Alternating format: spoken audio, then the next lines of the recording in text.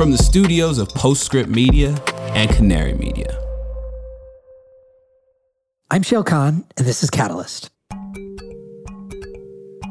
All right, so I suspect you're reticent to make bold predictions, but do you think there's a good chance that somebody will achieve scientific break-even over the next, let's say, this decade?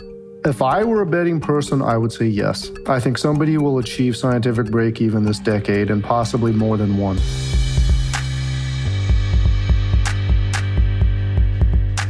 So I invest in deep tech climate startups for a living. And usually when discussing the technical challenges of some new approach, I find myself at some point saying, well, it's not nuclear fusion, except sometimes it is.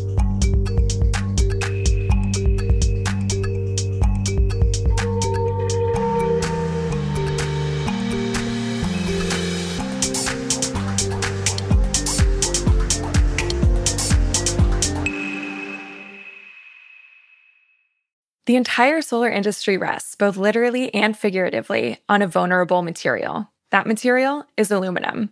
It is one of the most carbon-intensive metals, with the bulk of its supply originating in China. But what if module frames made from domestic recycled steel replaced it? On May 30th, Latitude Media and Origami Solar will host a Frontier Forum that explores what would happen if the U.S. solar industry shifted from aluminum to recycled steel. We'll explore the impact on supply chains, cost, technical performance, and carbon emissions. This is a must-attend for anyone who cares about the domestic solar industry. Register for free by clicking the link in the show notes or go to latitudemedia.com/events. I'm Shayle Kann. I'm a partner at the venture capital firm Energy Impact Partners. Welcome. Just so you know, I'm a little under the weather, so apologies for a particularly nasal voice in this episode, but let's get into it nonetheless. So you may have noticed that there's something afoot in the world of nuclear fusion recently. First, getting less headlines, but perhaps meaning more, have been recent technical achievements.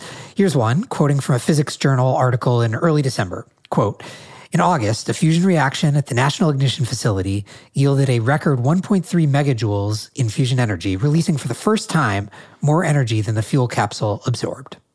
End quote. But what received more headlines has been the recent barrage of mega funding for fusion startups.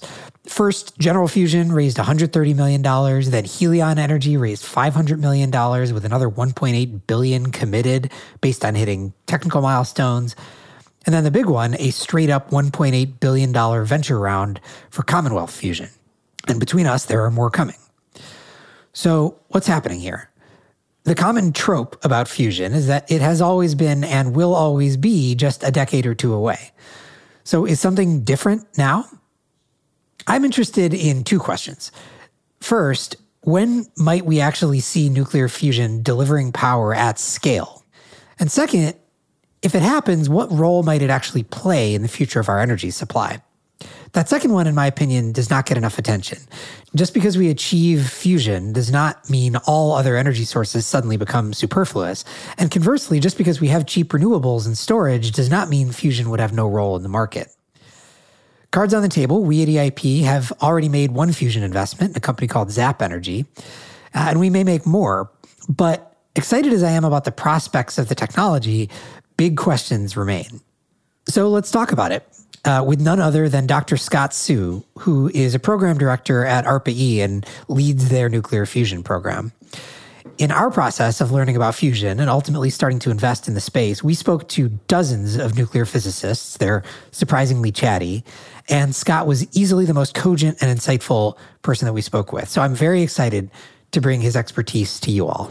Scott, welcome. Thank you. I'm glad to be here. Very excited to have you and to talk about nuclear fusion. Let's start with the obvious first question. Can you help us define fusion? What is nuclear fusion? Yes, nuclear fusion is the joining of two lighter elements like hydrogen or different isotopes of hydrogen to form helium. And there are other reactions as well. Why do we care about it? Like, what's the promise of nuclear fusion? The promise is that it holds great potential for abundant clean energy. And and the very high power density. So that means there could be environmental sustainability from very large energy production. Okay, but we'll come back to all the details of this. But let's spend a little bit more time on this first. Why would this be abundant? Why would it be how power dense? Like, what is it that, why would nuclear fusion, if it reaches the promised land, why is it so transformative? Yeah, so it really represents a step change, I would say, in the way humanity can generate and use energy. Maybe, a lot of people have compared it with, say, the discovery and harnessing of fire in the first place. That's really where the promise is. The abundance of the fuel can really remove, consideration of energy from geopolitics. So there's a lot of very large ways that fusion will change the way that we approach energy as a civilization. I think that's the greatest promise. Can you give some examples? Yeah, so the fuel, like deuterium, which is an isotope of hydrogen as an example, that's one of the main fuels of almost any form of fusion that we can conceive of in the near term. It's available in seawater, right? 1 part in 6,000 approximately. And so it's accessible to pretty much any nation in the world. And that's one example, right? In terms of what I mean by removing it from geopolitics. And you mentioned the energy density, which is obviously another major factor. Can you just give an order of magnitude? Like, how energy dense are we talking about? Yeah, so the example I like to look at is 1 train car of fusion fuel, and that's like a little over 100 tons. Imagine a train car of coal, for example. But if it was a train car of deuterium, tritium fuel, that would provide enough energy for the U.S.'s electricity needs for an entire year. All right. So there's where we get to the real transformative stuff. So you've got a fuel that is super abundant, but you don't need that much of it to deliver a kind of a ridiculous amount of energy.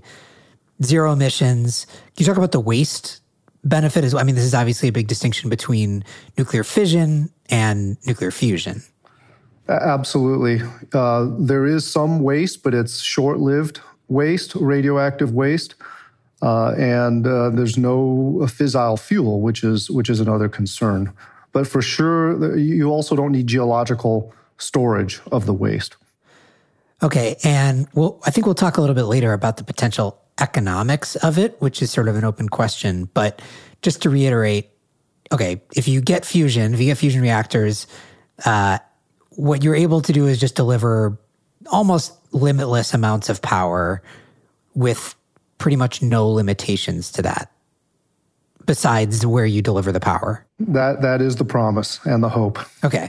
And that has been the promise and the hope for a long time. People have been working on nuclear fusion for a very long time. And it's been one of these things that I think, we've heard about for decades. So let's do a brief history lesson. Can you kind of walk us through the history of nuclear fusion research and when there have been major milestones hit that leads us to where we are today? Absolutely. So really serious efforts to do controlled fusion started perhaps very early in the 1950s. And in the first almost 20 years worth, people were trying very hard simply to make a stable plasma. And I should introduce what the word plasma means. A plasma is a collection of charged particles, and basically when you heat up the hydrogen fuel, it necessarily becomes a plasma. When you heat it to high enough temperatures, millions of degrees or more, the fuel becomes a plasma. The electrons are stripped off of the atoms. And so again, in the first 15, 20 years, people were struggling and working toward making the plasma stable and being able to heat it up to the millions of degrees and higher. It wasn't until about the late 1960s that people succeeded to about 10 million degrees of temperature, and that was in the now well-known tokamak concept. So that was kind of the first really major inflection point. And just contextualize that. So we heated to 10 million degrees. Where do we need to get to ultimately? We need to get to 100 or 150 million degrees. So another order of magnitude still to go. That's right. But there's a couple other metrics too, the density as well as how long you can hold the heat in. And that we'll talk about this later, I'm sure, but the well-known triple product is a metric for fusion performance of a plasma. Okay, so in the 1960s, so 60 years ago, we reached 10 million degrees, heating up the plasma to 10 million degrees in a tokamak reactor, which we'll come back to what that means. What's happened since then? Yeah, so once the 10 million degrees is a very important symbolic achievement because it means you've kind of passed that first major milestone of getting a stable plasma that can hold the heat in. And once you do that, then it starts to become, you need to ramp it up, right? You need to heat it more, continue to improve the heat confinement. And so there was very rapid progress after that in terms of the density and the temperature and the confinement time. So from the 70s until the 90s, 20 years, that triple product metric increased by 5 orders of magnitude. And people like to compare that with Moore's law as an example, right? The rate of increase was similar to that of Moore's law. And that brought us to the cusp of what we call scientific break-even in the mid-90s of the tokamak. So meaning that the fusion energy produced was about almost equal to the energy that you delivered to the fuel.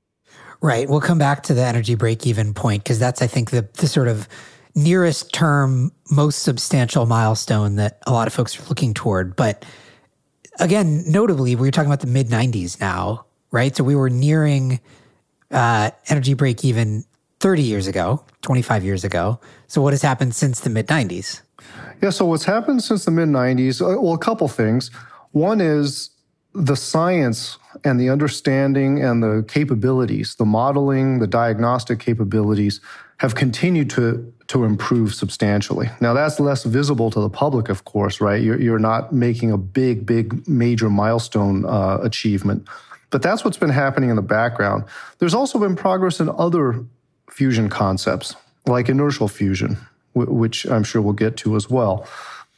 But so most of the time from the 90s up to, say, 5-10 years ago, there was a lot of scientific advances, probably a little bit out of the public's eye, right? But in the last 5 to 10 years, the situation has started to shift again. The landscape is changing. And what has driven that shift? Yeah, a couple things. One is, of course, the realization that we have better scientific understanding and tools and new ways of harnessing that understanding, but also outside developments in materials, in advanced manufacturing, in new superconductors, for example. These change the way that you might design a fusion device. So that's been one of the biggest new things that have happened within the past decade is what took something, say, the size of ITER to reach the next major milestone in fusion, people think can be done now with much smaller sized systems and much lower cost systems. You just alluded to my next question. You mentioned ITER. Can you describe ITER? I mean, the broader question is basically like, over this 60 years of fusion research that we've been talking about, where has it been coming from? Are these governmental efforts, intergovernmental efforts, private sector? Who's doing all this work? Yeah, for most of the history, it was indeed government-sponsored efforts. Academic labs, universities and national labs, government-sponsored labs had done the predominant amount of work. Can you describe ITER? Yeah, so ITER is a multinational effort. It's a very large tokamak being built in the south of France. And it was the result of an agreement way back in the 80s, between President Reagan and Gorbachev. And it's taken a long time to get to the point of where it is today. First plasma on ITER is expected in hopefully within a few years, 2025, 2026 timeframe. But ITER was designed to be the very first experiment to reach high levels of plasma gain, meaning that the plasma would produce more fusion energy than the energy delivered to the fuel. You mentioned that there's a belief now that maybe we could do it for much smaller systems, for much lower costs. Let's start with what ITER has cost. How much time, how much money has gone into it for it to be hopefully reaching first plasma in a few years? Yeah, so I'll just caveat first by saying the total cost is a bit hard to keep track of because it's so many different countries contributing hardware, right, and different amounts of effort. So, but some of the numbers you may see out there is that it costs at least $25 billion US dollars. And it's taken, the construction really started seriously perhaps about a decade ago. And it's nearing the point, as I just said, of first plasma. So this is where I feel like there's this interesting dichotomy in the kind of from the outside looking into fusion at the moment, which is on one hand, I think a lot of folks reasonably have looked at stuff like the ITER timeline and cost and said, okay, well, these things, this is going to take, it's already taken, well over a decade and $25 billion. And we're still a few years away from hopefully getting first plasma there.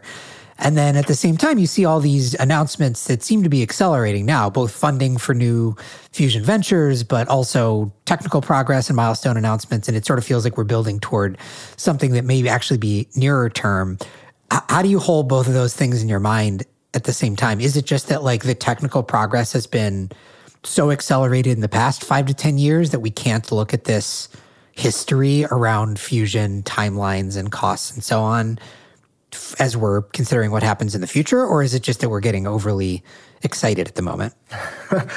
It could be some of all the above. Okay, I'll explain a little further. I like to look at this a couple different ways. One is there's a spectrum of risk involved, right? ITER is, first of all, recognize that ITER was designed with the knowledge and the technology know-how of about 20 years ago. And that's what we knew how to build and what we needed to do. And of course, like I said earlier, the scientific advances have been happening over the last 20 years, and other technologies exist now that didn't exist 20 years ago. So that's one reason of the difference, right? If you were to redesign a device with the same goal of ITER, you would naturally come up with something very different. So I think that contributes already quite a bit to the difference in these things. The other thing is, if you look at the private companies talking about very fast timescales, they're not designed to be a prolonged research endeavor, right? ITER is meant to provide a platform for us to really study high gain burning plasmas, and we can get into what that means. Whereas the private companies are looking to check a milestone and move on very rapidly, right? And not do a lot of scientific discovery. Mark your calendars for May 30th at 1 p.m. Eastern. That's when Latitude Media and Origami Solar will unveil new research on how recycled steel can help reinvigorate the U.S. solar industry. Why recycled steel? Well, the solar industry is dependent on imported aluminum for frames, leaving it vulnerable to geopolitics, supply disruptions, and higher-cost transportation. By switching from aluminum to recycled steel, solar producers can reduce greenhouse gas emissions and qualify for IRA domestic content incentives. Have questions about the shift to steel and the impact on supply chains? Join Latitude Media's Stephen Lacey, Origami Solar CEO Greg Patterson, and American Clean Power's MJ Shao for this live virtual event. Again, it's May 30th at 1 p.m. Eastern. Register for free at latitudemedia.com/events or click the link in the show notes. Okay, so let's talk about some of the different approaches to fusion. You've alluded to this. You talked about the tokamak, which was what we were building in the 60s, what we reached 10 million degrees at 50 years ago or whatever it was. Let's try to explain in as close to layman's terms as we can what is a tokamak reactor, and then let's talk through some of the other approaches that have emerged since then. So start with a tokamak. Yeah, so the tokamak is a donut-shaped or toroidally shaped device with very strong magnetic fields, both in the long direction of the donut and the shorter direction around the donut. And the purpose of the magnetic field is to hold these charged particles in place so they don't go flying off and leave the device. Right, so that's a basic idea of a tokamak. It's a magnetic confinement fusion system. And what makes that difficult? Actually, sorry, what makes it attractive and what makes it difficult? Yeah, well, the most attractive thing is that it really does a spectacular job at holding the plasma in place and holding the heat in, right? And that is why it is the best performing device.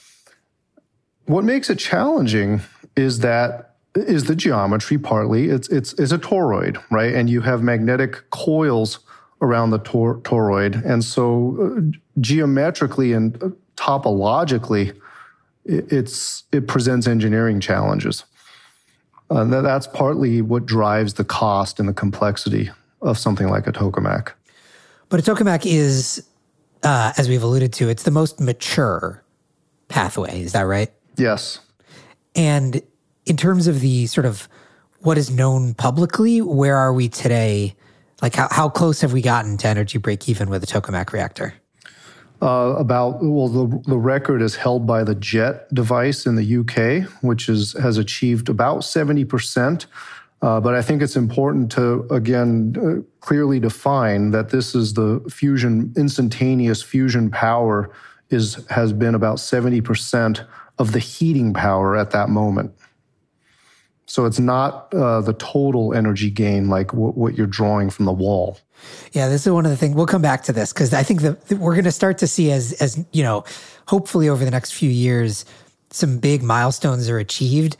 These metrics that we're using are going to start to get a little bit confusing. They've already started to confuse me. So and we'll come back to that. But okay, so that's tokamak. Let's talk about some other approaches. You mentioned, I think, inertial confinement before. Can you describe that one and how it's different? Yes. So inertial confinement is probably the furthest, in the span of different fusion concepts. In inertial confinement, what you're trying to do is compress a very small amount of fusion fuel to a very small size at very high density. And you're not really trying to hold it there at all. You're just compressing it to high density, and then it's going to disassemble on its own, right? And the goal is that just in the time that it takes to disassemble, you're able to get enough fusion burn to exceed the energy that you took to assemble that in the first place. And the most mature way to do that is using lasers to compress that fuel. So laser-driven inertial confinement fusion. And where are we in terms of the technical progress around inertial confinement? Yeah, in fact, probably the rate of progress has been a lot faster in inertial confinement fusion in the last few years, and many people probably have heard of the record shot on the National Ignition Facility just earlier this year. And not surprisingly, coincidentally, it also achieved about 70% compared to the laser energy. So it produced fusion energy about 70% of the laser energy. The laser energy being the corollary to the heat energy in the case of the tokamak? That's correct. Okay, so now we're in this horse race to get to energy break even. Tokamak has had a longer road and is much more mature, but inertial confinement sort of coming up fast, and they've, at least in what's known publicly, they're at sort of a similar place. What's the sort of trade-off with inertial confinement relative to tokamak? What's more attractive about it? What's riskier? Yeah, that's a great question.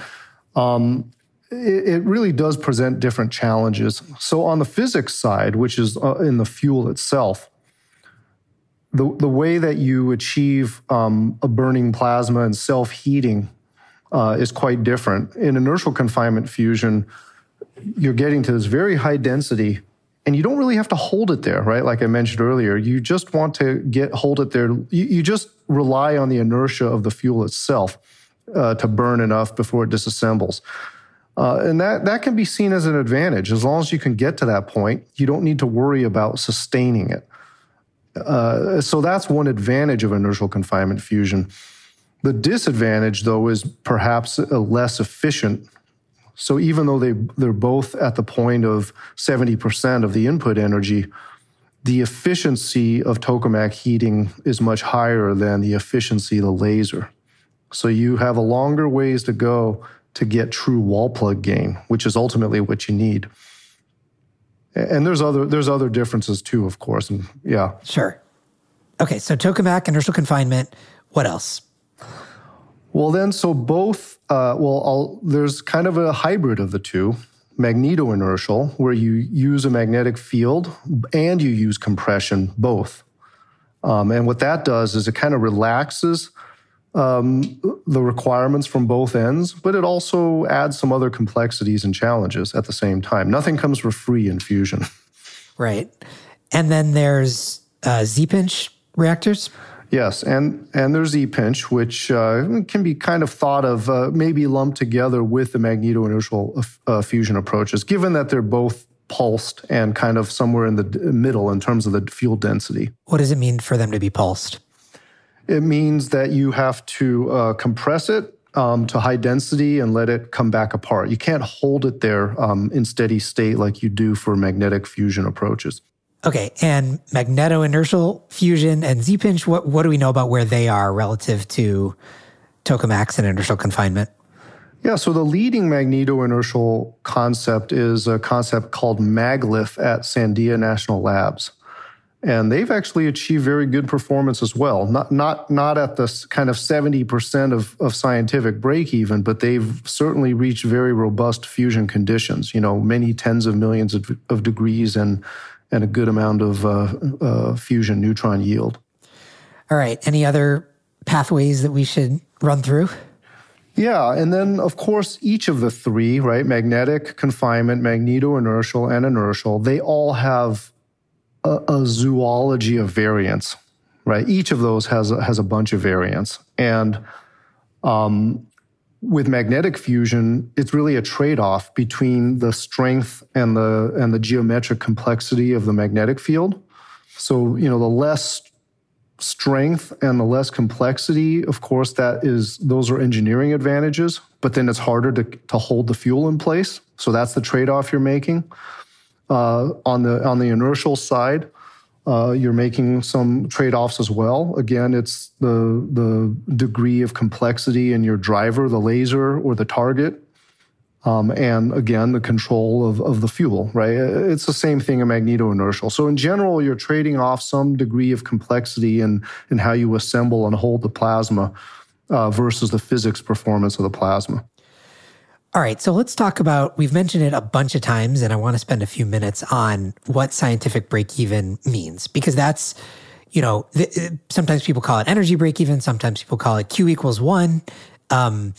This is the milestone that basically all of these approaches, all of these companies, everybody is trying to build toward. Nobody's achieved it yet, unless I'm wrong. It's yet to be seen in the world, but is widely appreciated to represent a watershed moment for fusion. I want to talk about what it actually means, the various shades of it, and then we'll talk a little bit about what has to come after that.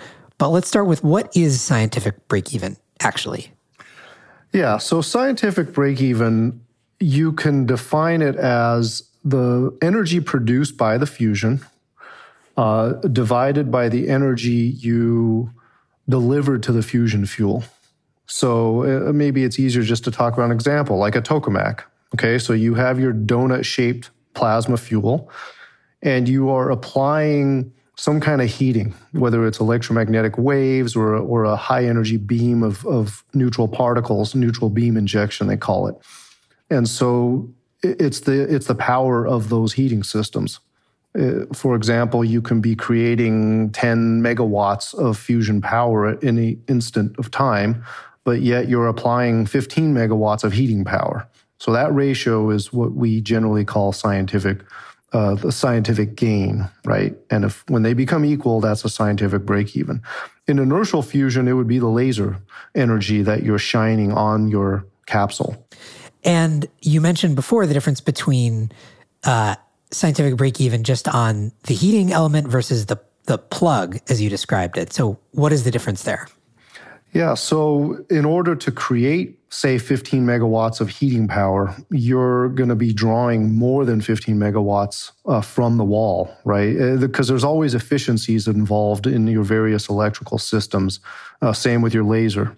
You don't get 100% efficiency. And so there's further losses there, right? And you have to make up that efficiency loss through the energy gain in your plasma. So is the expectation then that if somebody, be it one of these government labs, one of these companies, whoever, ITER, if somebody successfully achieves scientific break-even over the next few years and makes a big announcement about it, are they likely first to announce having achieved scientific break-even just from the heating or the laser?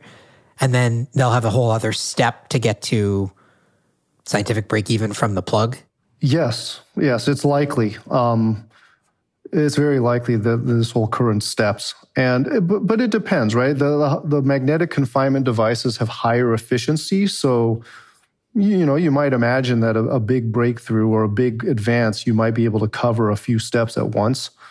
But if the efficiencies are very low, it'll probably take a couple of steps to get all the way to what I call wall plug gain, right? Meaning that the fusion energy now truly exceeds all the power you drew from the wall plug. And do you think is it right to believe that moment, wall plug gain, let's say, not scientific break even from just the heating or the laser, is that the seminal moment for nuclear fusion technology? Like, should we be thinking of it as being as important a moment as I think it is generally regarded to be? I think so. And people have varying opinions on this, but my personal opinion is that wall plug gain is kind of like the Kitty Hawk moment, right? Or the Wright brothers moment that people like to allude to. Because it really shows that this is it's really an existence proof now, right? That not only can you get energy gain, but it could be done in a practical way that creates net energy. And it's the net energy that becomes practically useful. Right. In other words, if you had just over energy break even, let's just say you wanted to build a gigawatt power plant, capacity power plant, you might put a gigawatt of power into it and get 1.1 gigawatts out. And so actually your net energy from that power plant is a tenth of a gigawatt, right? And so that gets me to, I guess, the next thing, which is, so you hit your Kitty Hawk moment, you get to energy break even, you've proven you can do fusion, you can get a net energy gain. That does not then turn fusion into, it doesn't then swamp the electricity market globally, because you have a fairly long way to go, I think, between just hitting that point and then, one, getting to ratios that actually make it attractive, but two, actually like engineering and building fusion power plants. So what does it look like to go from Q equals 1 to Q equals 10 or whatever it's going to need to be to build economic fusion reactors? That is a great question. And you're indeed right. There's more work to be done. You have to get to higher gains, plasma gains, right? So you might need to get to plasma gains of 10 or 20 for magnetic confinement devices. Again, that's because magnetic devices have somewhat good efficiencies, heating efficiencies. For inertial fusion, you might need to get to plasma gains of 100 because of the poorer efficiency of lasers. And frankly, it's not entirely known what that's going to look like going from gain of 1 to gain of 10 or 100, right? People, I think, have an idea from the theory and from modeling, but ultimately we have to do the experiments to prove it out. Do we have any sense of whether it'll be, just on a relative basis, harder to go from 0.7 to 1 versus 1 to 10? Again, a good question, and hate to get pinned down on questions like that, but it has to do with new physics you might encounter, right? So I would say going from 0.7 to 1 is not a huge jump, but going from 1 to 10, or from 1 to 100 in inertial fusion, you're likely to encounter some new physics that haven't been studied yet, which makes it riskier.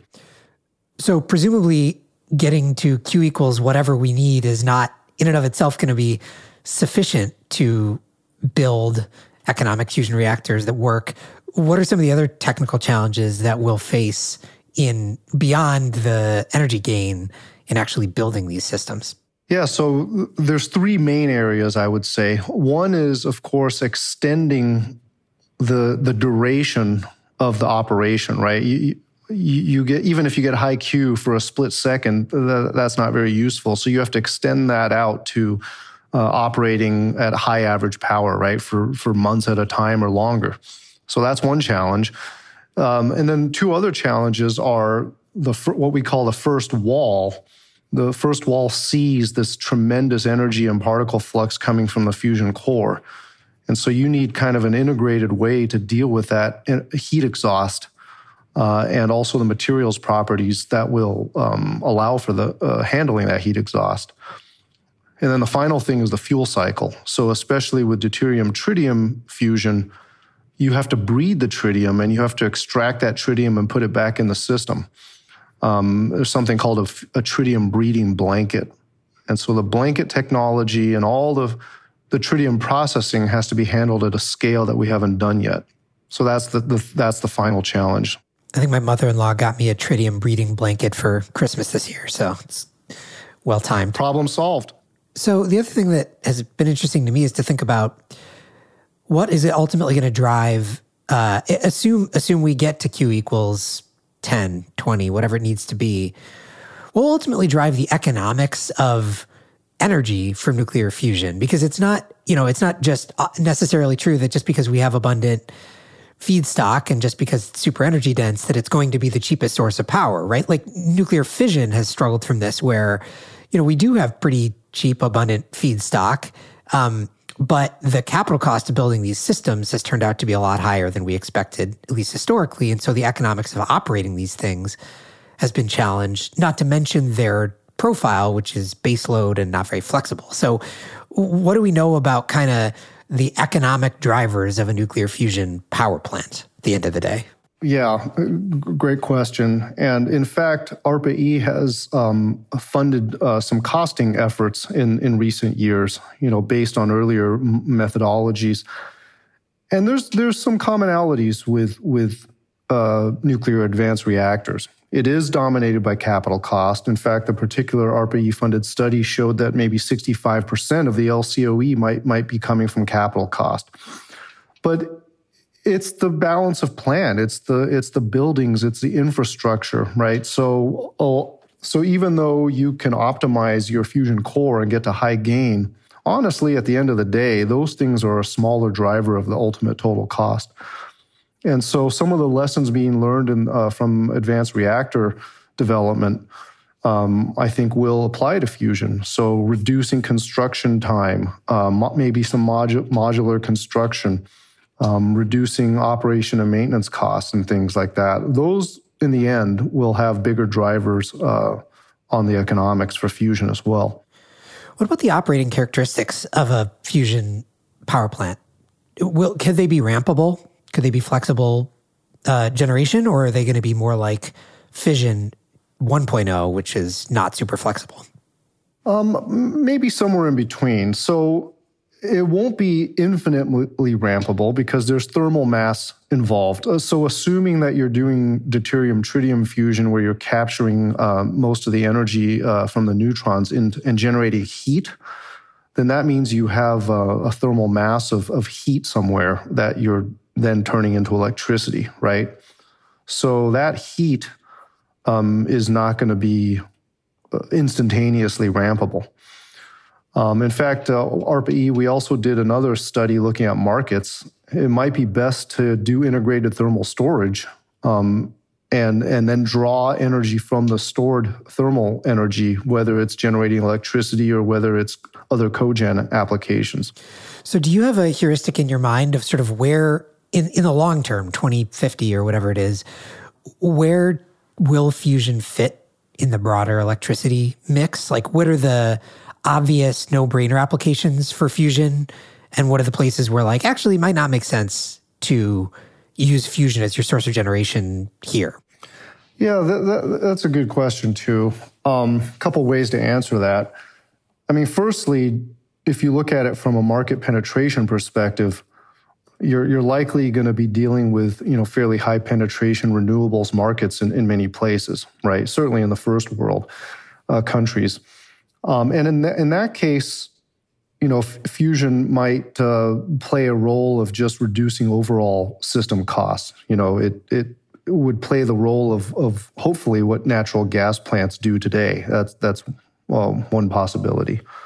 Of course, in other parts of the world where there's very large populations needing really, really large amounts of high density power, you could imagine fusion filling the role of, like today's light water reactors, very big generating capacity and base load. Right. I mean, to me, that was sort of most obvious place for fusion is like, how are you going to decarbonize the grid in Singapore or Japan, right? We have big populations, a lot of load, not a lot of land. So you either have to do something offshore or you have to ship in fuels, or you put maybe a single fusion reactor and that serves 80% of the load on the island. Yeah, that's right. In fact, we identified these types of places exactly. Singapore, Japan, highest electricity prices of today as a good first market for fusion. Speaking of electricity prices, I mean, you said ARPE is sort of gone down this path of looking at what the levelized cost of energy might be from fusion. And you said 65% of it might be CapEx, but order of magnitude, what are we talking about? What do we think it might cost from a dollars per kilowatt hour perspective to deliver power from a fusion reactor? Yeah, that's a really hard question to answer. In fact, our study looked at it more from the perspective of what would it need to cost, to be able to establish footholds in various markets.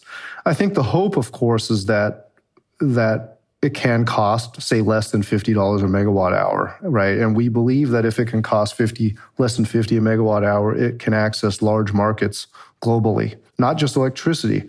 But perhaps hydrogen production or industrial heating of various applications.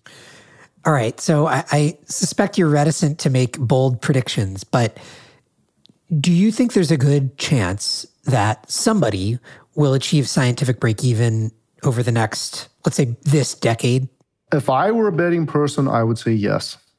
I think somebody will achieve scientific break-even this decade, and possibly more than one. And in fact, I should also just mention that with the recent NIF result at the National Ignition Facility, I think it's quite possible that NIF will achieve scientific break-even in the near future. Can you alluded to that before, but we didn't actually talk about it. What was that finding? It made a little bit of news, but actually less news than I would have anticipated given how big a deal it was. But it came right in the middle of like a bunch of other fusion announcements, largely from private companies raising a lot of capital. So what happened at the National Ignition Facility? Yeah, what happened was it got 1.3 megajoules of yield compared to 1.9 megajoules of laser energy. And I think it maybe to everyone except for the team doing it, it kind of came out of nowhere. It was a dramatic improvement, right? I mean, usually these things happen a little incrementally, but this was, if you look at a chart of the performance over the past year, this record shot in August just was like almost 10 times bigger than anything beforehand. So it was a really dramatic increase in performance. And it brought it to the cusp of what people call ignition, right? In inertial confinement fusion, you're trying to heat up a tiny little bit of fuel, and that tiny little bit of fuel generates enough fusion to burn a surrounding layer of more fuel. That's if you're able to burn up that surrounding layer of greater fuel, that's called ignition in inertial confinement fusion. So this NIF shot basically got to the cusp of ignition. It started to burn that surrounding fuel, which is a big physics, accomplishment. That's what feels like has been starting to happen. Is just these like announcements pop up from left and right, sometimes from somebody like NIF, sometimes from one of the private companies, and they all feel like they're building toward maybe it's that moment, maybe it's scientific break-even in relatively short order. But then, of course, we have a lot of work ahead of us, as we've talked about, getting from scientific break-even to energy gains that are actually attractive, and then from energy gains that are actually attractive to building a reactor at scale. But still an exciting moment. I guess the final question I have for you, I realized we didn't talk about, is scale. So what do we know about the sort of ideal scale of these fusion reactors once they are built? Are these going to be multi-gigawatt, tens of gigawatts, hundreds of gigawatts individually? Are there some designs that are better suited to be distributed? What does that look like? Yes to all the above. I think there are some economic constraints and there's physics constraints, right? And the different concepts certainly may have different natural physics constraints. So some devices will be larger in generation capacity than others, just due to the natural characteristics of the fusion core. But I would say on the whole, our understanding at this point is that the bigger is easier from a physics standpoint. But of course, it's harder from an economic standpoint, right? Because as the capital cost gets big, there's more financial risk involved. And there's less private entities are less willing to fund very large capital cost power plants. So it remains to be seen, there's got to be a sweet spot in the economics and the physics. All right. Well, I think we've covered all the highlights on the state of fusion. I guess final question for you is, you've been looking at and working on nuclear fusion for quite a while now. Calibrate me in terms of your level of excitement today about the state of this technology and the state of this market relative to a year ago, 5 years ago. What has changed and how big a deal is it to you? It's a huge deal. I think this is something I personally hope to see in terms of the change that's occurring, in terms of the conversation around both the number of approaches that people are excited about, but also I think the recognition of need for something like fusion. There was a very famous quote attributed to a Russian fusion scientist that, somebody asked, when will fusion be ready, right? And he said, when society needs it. And I think finally society is deciding it needs something like fusion. And I think that has a lot to do with the attention and the excitement around fusion right now. But combine that with the scientific and technological advances, and I think we're at a moment right now where, the need and the ambition and the capabilities are all coming together. They're converging to give us the opportunity to move forward aggressively. All right, Scott, thank you so much for doing this. Thank you, Shayle. Scott Hsu is a program director at ARPA-E, leading its fusion R&D programs. Catalyst is hosted by me, Shayle Kann. The show is a co-production of Postscript Media and Canary Media. Find me, Canary, and Postscript all on Twitter. Tag us if you want to provide feedback on this episode or want to suggest future topics. We always appreciate those suggestions. You can find links for this episode's topic and guest in the show notes or go to canarymedia.com. Our producers are Daniel Waldorf and Stephen Lacey. Sean Marquand composed our theme song. Mixing and scoring by Eber Pinheiro. I'm Shayle Kann, and this is Catalyst.